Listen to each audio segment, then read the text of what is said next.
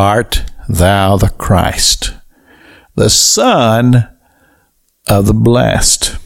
That's the question that the high priest asked Jesus during this time of his supposed trial, when people were making accusations against Jesus and were telling lies. All that was going on. The high priest asked that question.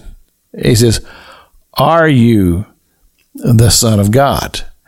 And I'm interested in this because I know that is a question that still rings through the ages. People are wanting to know, is Jesus indeed the Son of God? Is it true that he lived? Is it true that he was born of a virgin? Is it true that he became flesh and dwelt among us? Is it true that he had a tremendous public ministry and healed multitudes of people and cast out demons and devils and fed the multitude? Did all of these things truly happen? Now, here's the thing. No man cometh to God through the flesh. That can only be revealed to the human heart and the spirit. And this is what I teach so much, because I think it's so important that we come to this reality. This thing about God and this thing about believing in God and believing in Christ Jesus will never be resolved in the fleshly realm.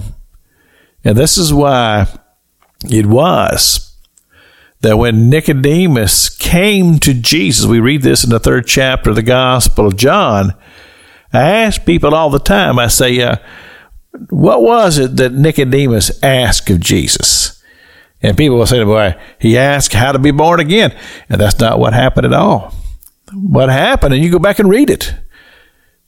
Nicodemus came to Jesus and he commented about the miracles.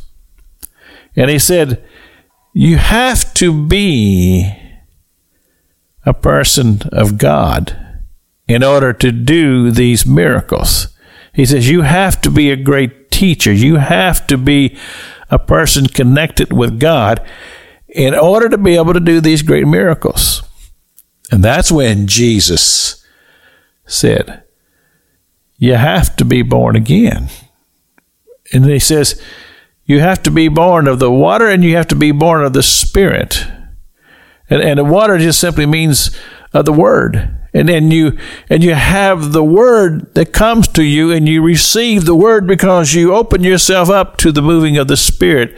And the Spirit of God is what will bring you into the presence of the Father. Not your flesh. Not your flesh. A spiritual awakening.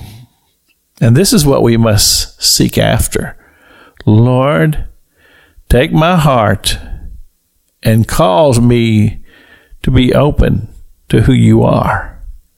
And then once you come to that spiritual reality, God will take care of everything else.